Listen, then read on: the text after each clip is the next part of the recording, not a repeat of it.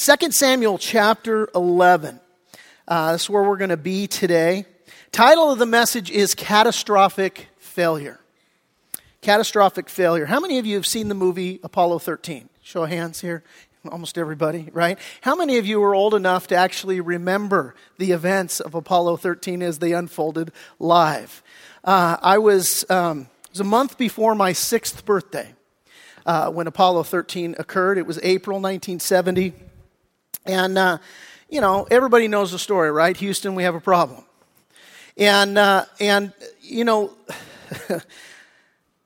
the event happened suddenly, as explosions tend to do. Explosions are sudden events by definition. And they're on the way. But what happened was that the number 2 oxygen tank exploded when they went to do a cryogenic stir. The way that they were constructed and all, basically the context of that tank needed to be stirred, and there was a fan internally that was designed. They'd flip a switch and the fan would go on. Well, what happened was they flipped the switch and the thing blew up. And the reason it blew up didn't stem from that moment, that there wasn't a failure at that particular time. The failure, you trace it back, it was 5 years earlier that explosion actually occurred, in the sense that it was inevitable that they were going to flip that switch and that was going to be a bomb that went off. Why? Well, because the tank was dropped. And when the tank was dropped 5 years before, one of the vent tubes in it was misaligned, which caused it not to vent properly, which caused the internal pressure to build up within the tank. And then what happened was that increased pressure caused increased temperature within the tank, which caused the wires that were inside the tank to melt, so that when they flipped the switch, it was a bomb waiting to happen. And that's exactly what happened. They flipped the switch, boom, it went. And of course, you know the rest of the story. Next 4 days was a frantic, process trying to get our astronauts home safely. And thank God they did. It was called the most successful failure that the space agency has ever known. But, just like the Apollo 13 disaster, in that the explosion was set in motion years before, was pretty much made a certainty years before. That's exactly what we're going to see today in 2 Samuel chapter 11. See, because here in 2 Samuel chapter 11, David is going to explode today. And he's just boom, he's just a bomb waiting to happen. He's going to commit adultery with a gal named Bathsheba. Ultimately, he's going to murder her husband to cover it up. David, the man after God's own heart, is going to have a catastrophic failure. And so there's a lot for us to learn here in the life of David, to see his catastrophic failure, and for us, hopefully, God willing, to avoid our own catastrophic failure. So 2 Samuel chapter 11, we pick it up, verse 1. It happened in the spring of the year, at the time when kings go out to battle, that David sent Joab and his servants with him and all Israel, and they destroyed the people of Ammon, and they besieged Rabbah, but David remained at Jerusalem. See, what would happen in this day and age is that wars were fought seasonally. They basically would go home for the winter.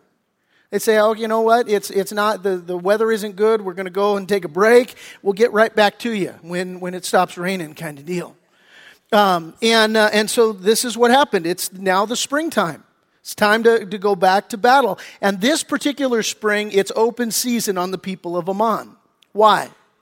Well, if you were with us last week, you know the drill. You know what's going on. The man Hanun, who had taken over the rule of Ammon, what is modern day Jordan, his father died. He took over the rule. David, having compassion on the guy, wants to send some ambassadors to him to offer him comfort. And what happens is Hanun, he sees these guys coming, and his advisors go and whisper in his ear, and they're like, hey, David doesn't really care about you or your dad. He just wants to spy out the land. Now, that's not what's going on, but that's what the voice that he listens to. And so what he ends up doing is shaming these people that came, and so shaves off half their beard, cuts their garments off at the waist so that, they're just bare from the bottom downward, just complete shame and humiliation, sends them packing. And then, on top of that, realizes, oh, you know what, that's probably not going to make David all that happy. So what do? They go out and they hire the Syrians to be their hired, help, as it were, to go and actually fight against David. No good deed goes unpunished, And so this is all what's going down. And so what happens then is that Israel then responds. They go and they fight against this imminent attack that's being pressed now wrongfully. And so in the fighting against them, they divide their forces because the people of Ammon are coming from one side, the hired, assassins, the Syrians are coming from another. And so what happens then is that when they divide their forces, they repel the attack. And the people from Ammon, they go running back, and they're in Ammon, and they're in Rabbah, which is their main city. And this is where they've retreated to. And the Syrians also retreated, but they began to regroup. And so what David did last week, if you were here with us, you saw that as the Syrians are regrouping, and these are the special forces, these are the most imminent threat. So David himself goes out to lead the battle, and they have victory over the Syrians, and they put them down, and they actually subdue them.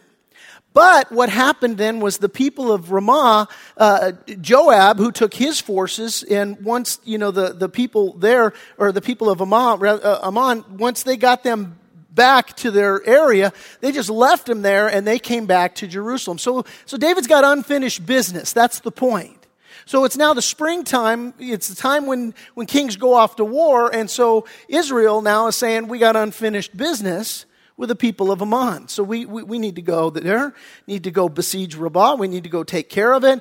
And so this is exactly what they set out to do. Now, the way that they would besiege someone is that they would surround the enemy, they would cut off all of their resources, and they would wait them out.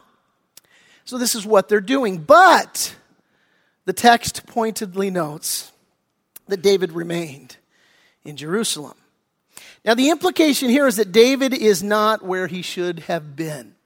That's the big idea. That's what you got to come away from chapter 1, or from verse 1 of chapter 11, realizing the Bible is flashing a big neon light, taking out a highlighter and saying, this is when kings are supposed to be at war, and David is shucking his respos. David is sitting at home when he ought to be out in the battle. Because that's the duty of a king. It's when kings go off to war. If you read in 1 Samuel chapter 8, that was the premise under which Israel got their king. This guy's going to go before us. This guy's going to fight our battles. And David's supposed to be a picture of Jesus Christ, who goes before us and fights our battles. So there's a fundamental problem here. David is starting to slack off. It's been said that the sins you commit tomorrow are often the results of sins of omission today. The sins of commission are often the sins of omission. And so this is what's going on here. It would seem, by the way, that God was warning David about this back in chapter 10. When we go through that, we see that the Syrians, when they are originally repelled, they go and they regroup, and now they're going to attack again. And when are they ultimately defeated? Well, they were ultimately defeated when David himself went out and led the fight. That's when the Syrians were defeated. That's when they were subjected to Israel and to Israel's rule. And so, God there seems to have been sending David a message in chapter 10, hey, listen, David, victory is going to require your personal attention. You might, if you're taking notes, you might just want to write that down. Victory requires my personal attention. Well, David didn't get the memo. He didn't get the memo, and now when he should have been at war, he stays home. First point, by the way, today, if you're taking notes, is that defeat begins with inattention. Defeat in your life, defeat in my life, it begins when we are inattentive. And Peter said this in 1 Peter 5:8. I'll put it on the screen for you. He said, be sober, be vigilant, because your adversary, the devil, walks about like a roaring lion, seeking whom he may devour. Now that phrase, walks about, it's very interesting. In the original language, in the Greek, it's peripateo. That's the word in the Greek. So we all know what that means, right? So we can just move on. No, here's what it means in the Greek, that phrase walked about. It means to walk with aim and with purpose. It means to make due use of opportunities. Okay? And certainly, this is what Satan does with you and me. This is what our enemy does. Our enemy walks about with aim and with purpose. Our enemy makes due use of the opportunities that we give to him. We took a relief trip to the Philippines a couple of Thanksgivings ago. Typhoon came and hit and destroyed, and there was a lot of damage, a lot of loss of life. And so we put a team together, and we had a lot of relief supplies. It was crazy. We actually took 2 chainsaws on the plane with us over in our checked luggage. It's like, you're taking a couple of chainsaws. Crazy. But the people of Philippine Airlines, they knew we were going over to offer help and all, and so they just sort of looked the other way as we brought all of these relief supplies. And so we're going over there. So we've got just this ton of stuff, all this gear. And because we're going to the island of Samar, and because of the damage from the tsunami, the airport was shut down. So we had to actually fly to Cebu from Manila, and we had to take a ferry from Cebu to Manila. It was an overnight ferry. And notoriously what was happening with people is that they were being robbed left and right because there was such devastation and the people kind of in a desperate situation that the relief workers were coming. Some relief workers were even being shot and killed because the people wanted to steal the supplies that they had. So we're on this overnight ferry. And we're the only ones there with a boatload of stuff, no pun intended, but that's, we've got all this gear.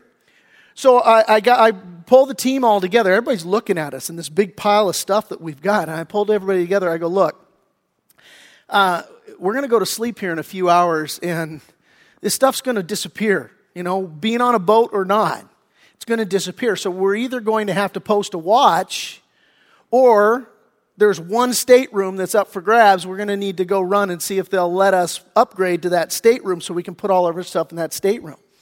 And so we got all of the stuff to go in the stateroom and all. And so a couple of the guys, they slept in the stateroom with the stuff, and then that left the rest of us. We didn't have to take shifts. We didn't have to stay up all night watching the stuff. Well, why did we do this? Well, because there were those around us that wanted to, with aim and purpose, make due use of the opportunity of this stuff being there. So that's what the enemy does with you and me.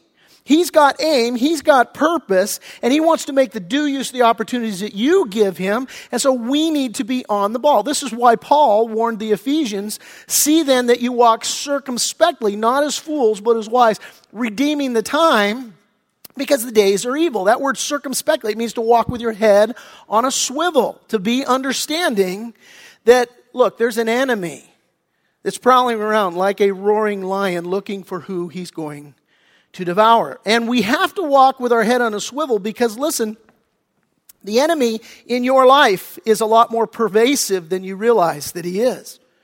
See, because the thing is that God's omnipresent. That means God is everywhere all the time. And a lot of times we'll ascribe to Satan attributes that he doesn't possess. Satan can't be everywhere all the time. People say, the devil was tempting me. I doubt it, because he can only be one place at a time, and there's bigger fish to fry than you, quite frankly. So it's probably not the devil himself that has been tempting you, but listen, the devil doesn't work alone. He is a counterfeiter, by the way. All of the attributes of God, all of the things of God, Satan tries to counterfeit. And so what happens then is that God can be everywhere all the time. What does Satan do? Well, he's got a third of the angels that fell with him.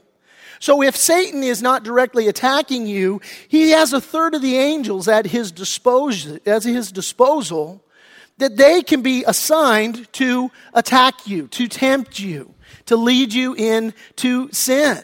Paul talked about this in Ephesians chapter 6. He says, listen, our battle is against principalities and powers.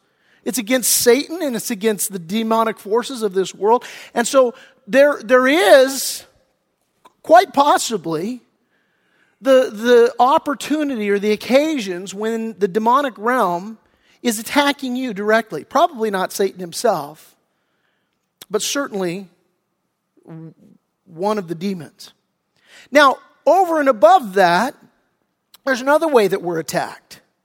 There is a sinful world system that leads us into temptation, that attacks us. Paul talked about this in Romans chapter 12, verse 2. He says, don't be conformed to this world. That means don't let the world press you into its mold. And so not only do you and I face attacks from Satan and from the demonic realm, but we also face the temptation of a sinful world to be pressed into its mold, to be conformed into the image of the world. And this is an ongoing thing. This is, watch NFL football, watch the commercials that come on. There's the world trying to press you into its mold, often in ways that are not glorifying to God.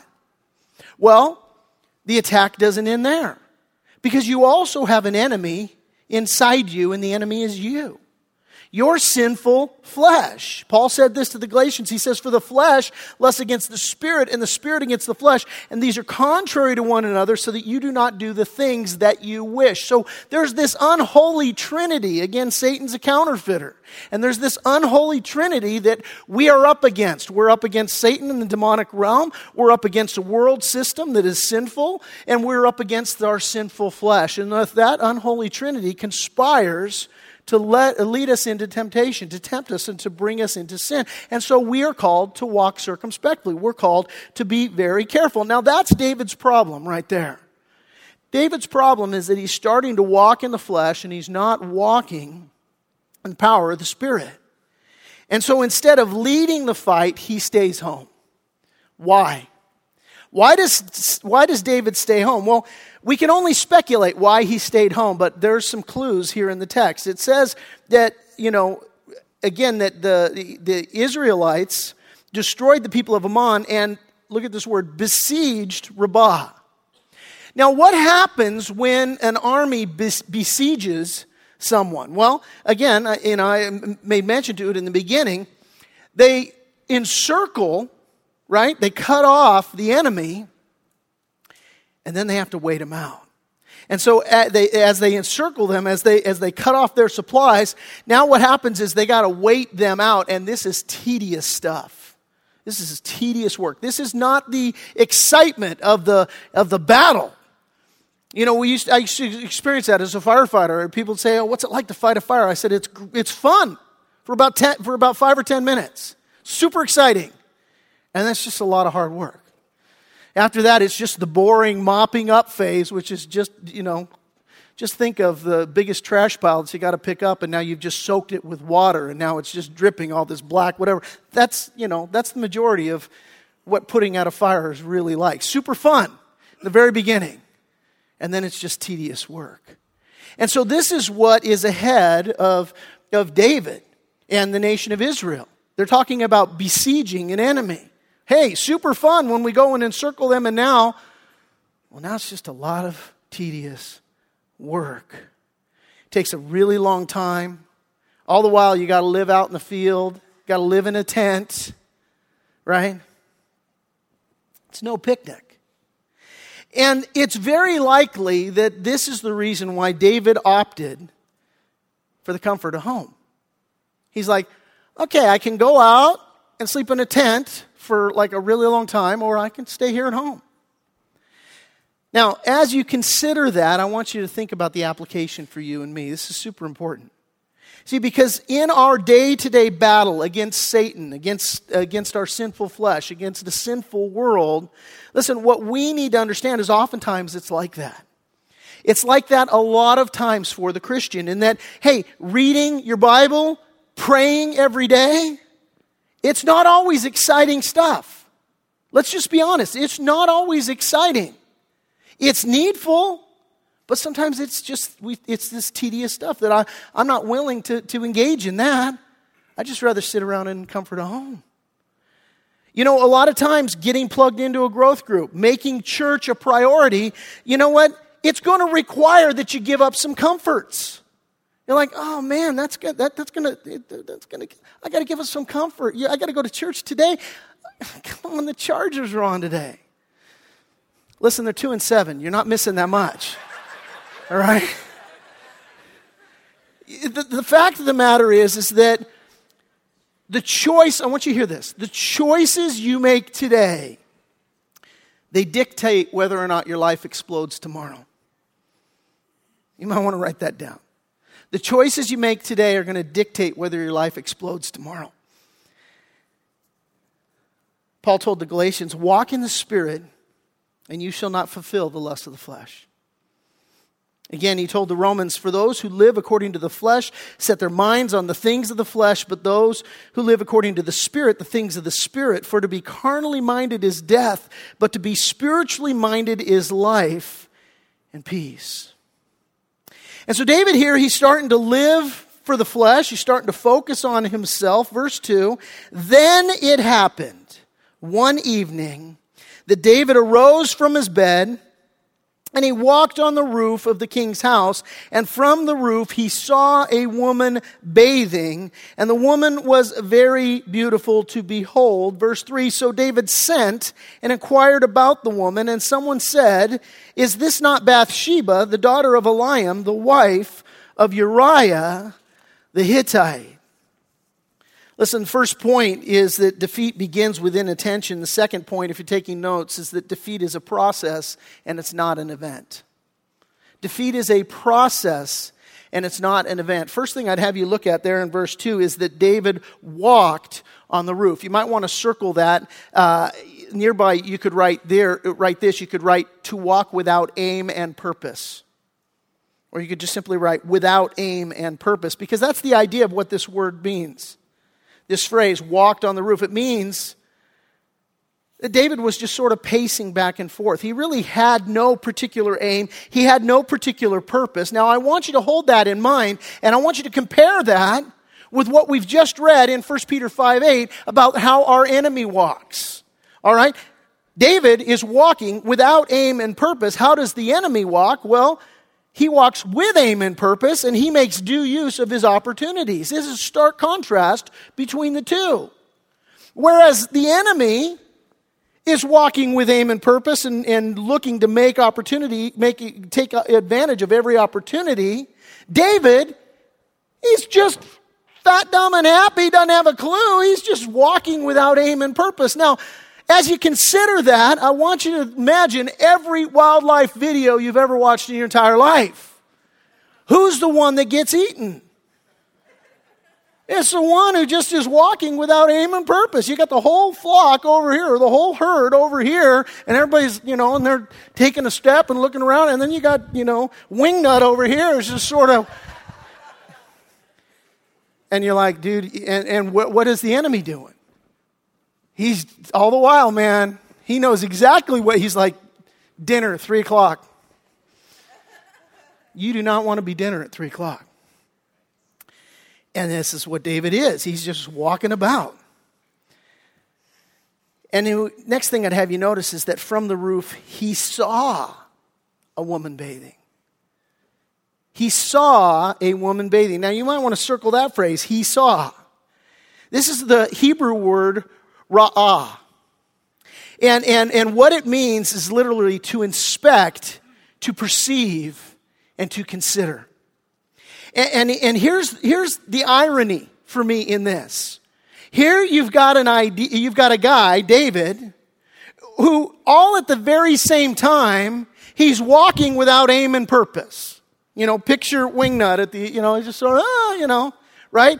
There he is. But what happens? What does he do?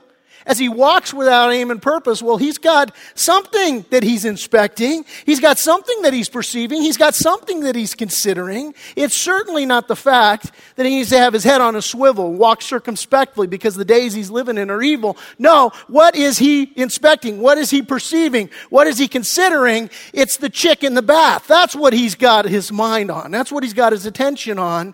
The application in our life doesn't even need to be said. But I'll say it. The enemy's got your number. And he's going after you. Now listen, let me just say this at this point.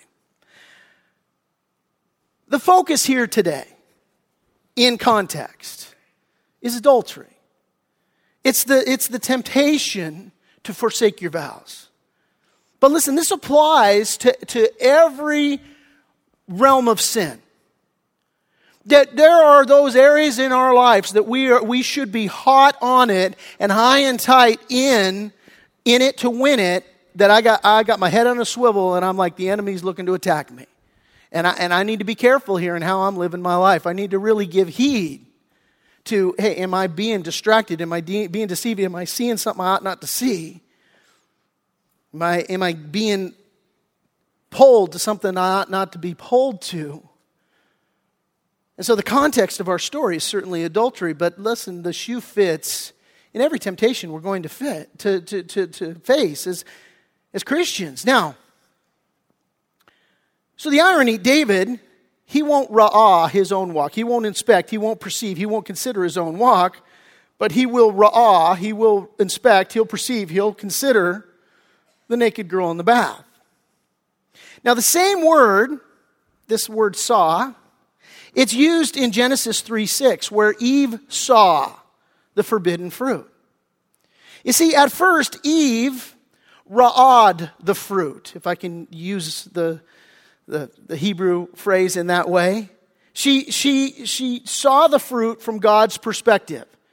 God had warned her, said, listen, in the day that you eat of this fruit, the tree of the knowledge of good and evil, you will surely die. So Eve started out seeing the fruit in that way.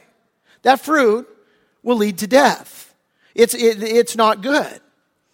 But what happened was, that's not the perspective that she continued in.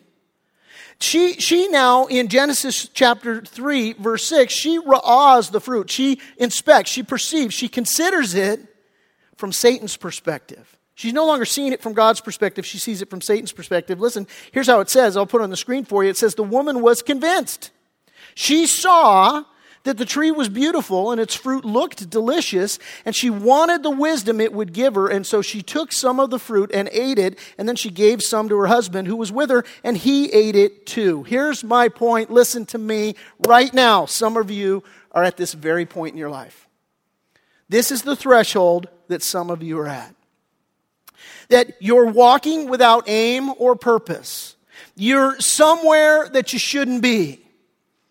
And you're seeing what the enemy wants you to see. You're not seeing it from God's perspective. You're seeing it. You're inspecting, you're considering something that's going to lead you to death.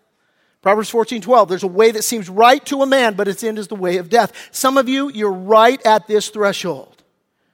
And if that's you, I want you to hear that this right now, this moment, write the date down, write the time down.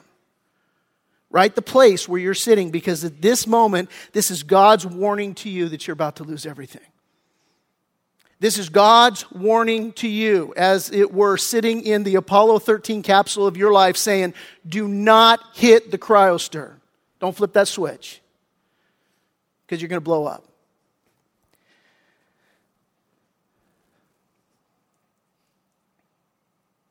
Now again, the context here is adultery, but applies to every single sin in our life.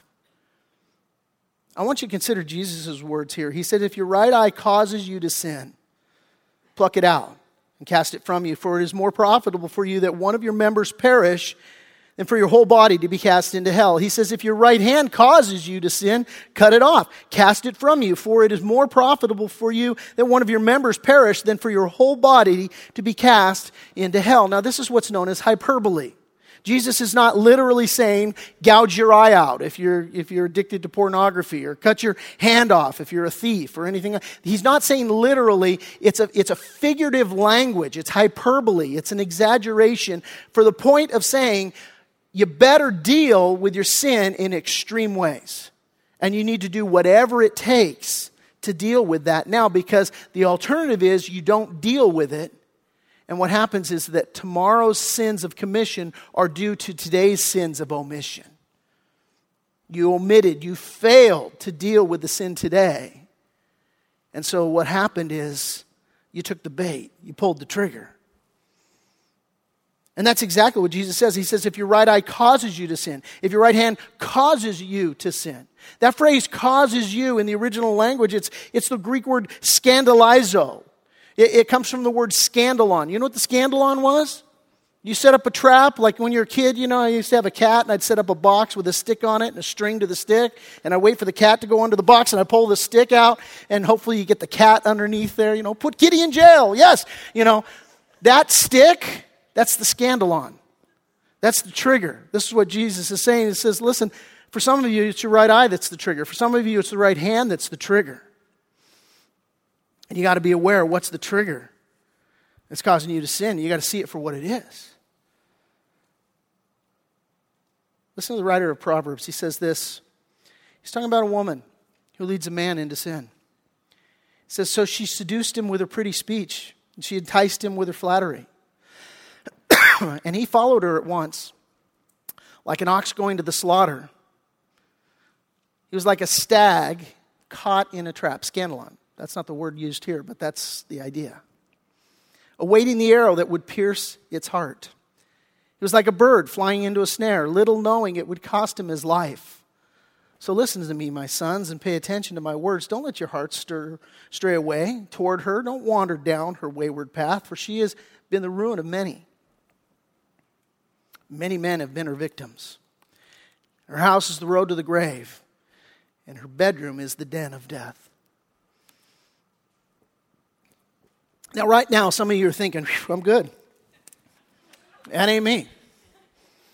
Some of you are thinking, this is a great message for people that are engaged in adultery or have been engaged in adultery or are struggling with adultery, and I'm all good. Listen, the Bible warns, let him who thinks he stand take heed, lest he fall. See, for David, I want you to get, this is simply the climax of something that's been going on in his life for 20 years. This is the first time he's committed adultery, but this has been going on for 20 years. He's had an ongoing lack of restraint and an indulgence of passion where women are concerned. David has been disregarding God's plan for marriage for years. God had said, look, it ain't good for kings to multiply wives to themselves. I don't want it. And yet, what do we read? In 1 Samuel 25, he takes Abigail as his wife. He was married to Michal before that. But Saul took her away, so he replaces her. He takes Abigail. But then immediately, in the same breath, the verse tells us he also took Ahinoam as his wife. And then you get to 2 Samuel 3, and you read that he took 4 more wives there as well. Here's the point. Sin is sequential. Sin is sequential. Listen, it happens, and that's what we read in verse 2. It says, then it happened one evening that David arose from his bed. So it happened, verse 1, in the spring of the year. And so sin happens, but it seldom just happens. It seldom just comes out of nowhere. It usually has a past. You can trace it back. It's crazy, this tragic thing that's happened in Paris. These explosions that transpired. Now, just reading some news articles, I just went back. I read a news article for 20 years ago, prophesied this very thing.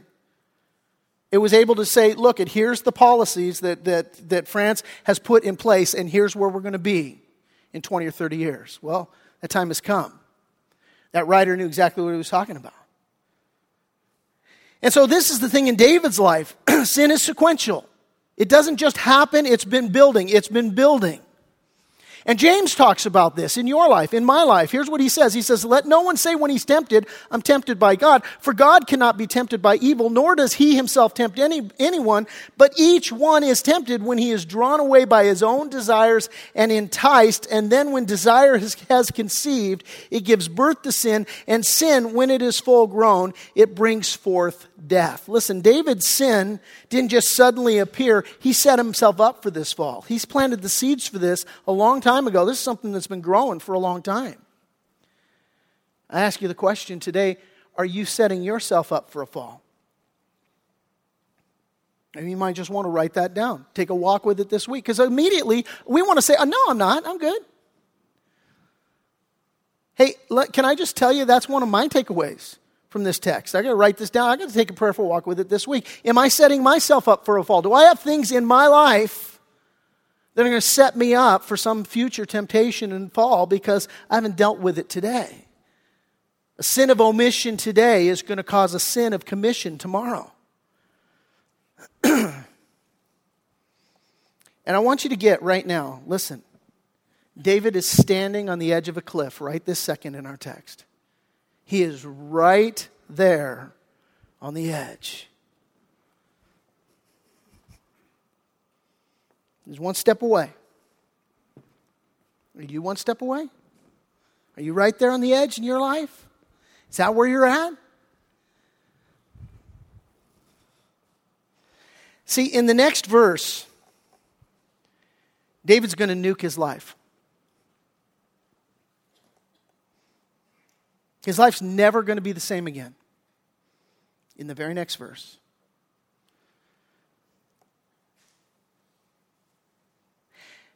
Brings me to my third point. Defeat comes down to a defining moment. Defeat in your life, in my life, it comes down to a defining moment. See, because the defining moment here is that God gives David a way of escape. Gives him a way of escape. Listen, 1 Corinthians 10:13 tells us, no temptation has overtaken you that is not common to man. God is faithful, and He will not allow you to be tempted beyond your ability, but with the temptation He will also provide the way of escape that you may be able to endure it. Some of you have not yet sinned as David has sinned. Some of you today need to understand that you're on your way. You might go, oh, you know what, I'm good. Oh, that's not me. But there are things that have you well on the way to being in that place. You're laying the groundwork. And listen, it's only a matter of time, and it's only a matter of opportunity. It's only a matter of time, and it's only a matter of opportunity. And I want you to hear again, if that's you, today is your way of escape. It's your way of escape. I preached on this text, not this message, but I preached on this text at a men's retreat several years ago. And the Lord laid it heavy on my heart. And I said, listen, some of you right now, you've got a key to replace, and you need to come forward and you need to put the key up here at the altar. Some of you today, you've got her name, you got her number, you've been flirting about, you need to come up today. And you need to confess that. And this is your opportunity. And by God's grace, by the moving of His Holy Spirit at that men's retreat, men came forward. And they confessed, that's me. Might be you today. And listen, it might be you today. You go, yeah, you know what, I got the key to the apartment in my pocket. It might be you today to where you say, what am I doing? It might be you today. We're not talking about adultery in your instance. Maybe it's that, you know what, I'm well down the road to sin in this area of my life. Today is your way of escape. God's speaking to you from His Word. He says, guess what? Here's an off-ramp. You can take it right now. And I want you to see that God is offering David that way of escape. What's He say there in verse 3? It says, so David sent and inquired about this woman. And someone said, here's the way of escape, pay attention. And someone said, is this not Bathsheba, the daughter of Eliam, the wife of Uriah the Hittite? Now, here's the significance about what this person just said to David. David's like, hey, what's up with the hot chick next door? And somebody faithful close to him says, wait. You're talking about Eliam's daughter. You're talking about Uriah's wife. Now, David would have recognized those names. Eliam, listen, he was among David's select group of soldiers called David's 30 mighty men. So, frankly, was Uriah the Hittite. Furthermore, Eliam was the son of Ahithophel, which was David's personal counselor. And so what God has just done with David was gave him a way of escape. He had somebody come to him and say, you are talking about some of your closest friends, and this is his daughter. This is his wife. This is who you're talking about. And it ought to be just that thing in David's life. It's like, what was I thinking? Right? I mean, that's what should have happened right here. And for some of you today is God saying, wake up, man. What are you thinking? Wake up. Way of escape. Right here, today. What's the date today? November 15th today? Is today the 15th? November 15th, 2015. It's your way of escape. Take it. Take it. Take the way of escape. That guitar took a way of escape.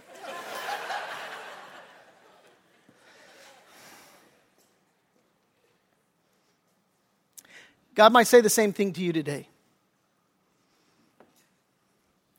God might be speaking to you today, and the enemy does not want you to hear this. Give me your eyes, give me your attention. Because what God might be saying to you today is, listen, that's your friend's wife. God might be saying to you, listen, that's the mother of your children. God might be saying to you today, listen, that's the person that you pledged before God that you were going to be faithful to. Listen, God might be telling you today, that is the girl whose father walked her down the aisle and placed her arm in your arm and gave her to you, trusted her to you. That's my daughter.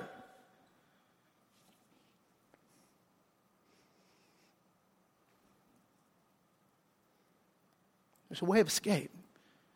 God wants you to take it today. Which brings us to verse 4, and it says, Then David sent messengers, and he took her.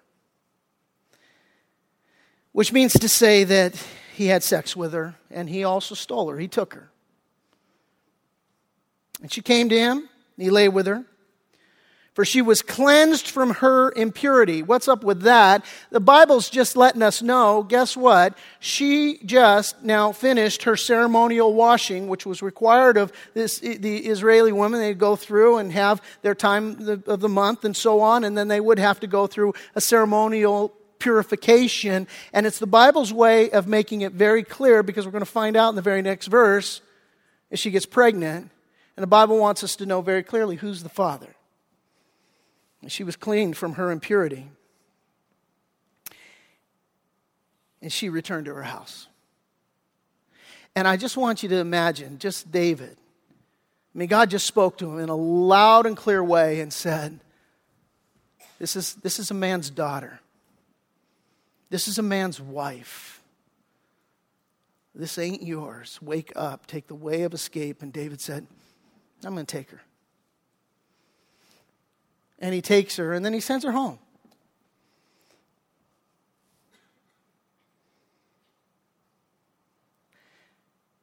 And David's life's never going to be the same again.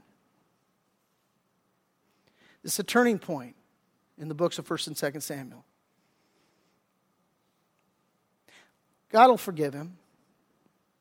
And if you've committed adultery, God will forgive you. But there's consequences for sin. If you're here today and you hear God's warning, I want you to hear that God's given you a way of escape. Take it today. If you're here today and you didn't take the way of escape, I'm calling you to repent. 1 John chapter 1 says this, if we're living in the light, as God is in the light, then we have fellowship with each other, and the blood of Jesus, his Son, cleanses us from all sin. If we claim we have no sin, we're only fooling ourselves and not living in the truth. But if we confess our sins to him, he's faithful and just to forgive us our sins and to cleanse us from all wickedness. If we claim we've not sinned, we're calling God a liar. And we're showing that his word has no place in our hearts. So I ask you the question, what's it going to be today? What will it be today? Are you going to be actively committing sin? Or are you going to be actively committed to Christ? That's the question.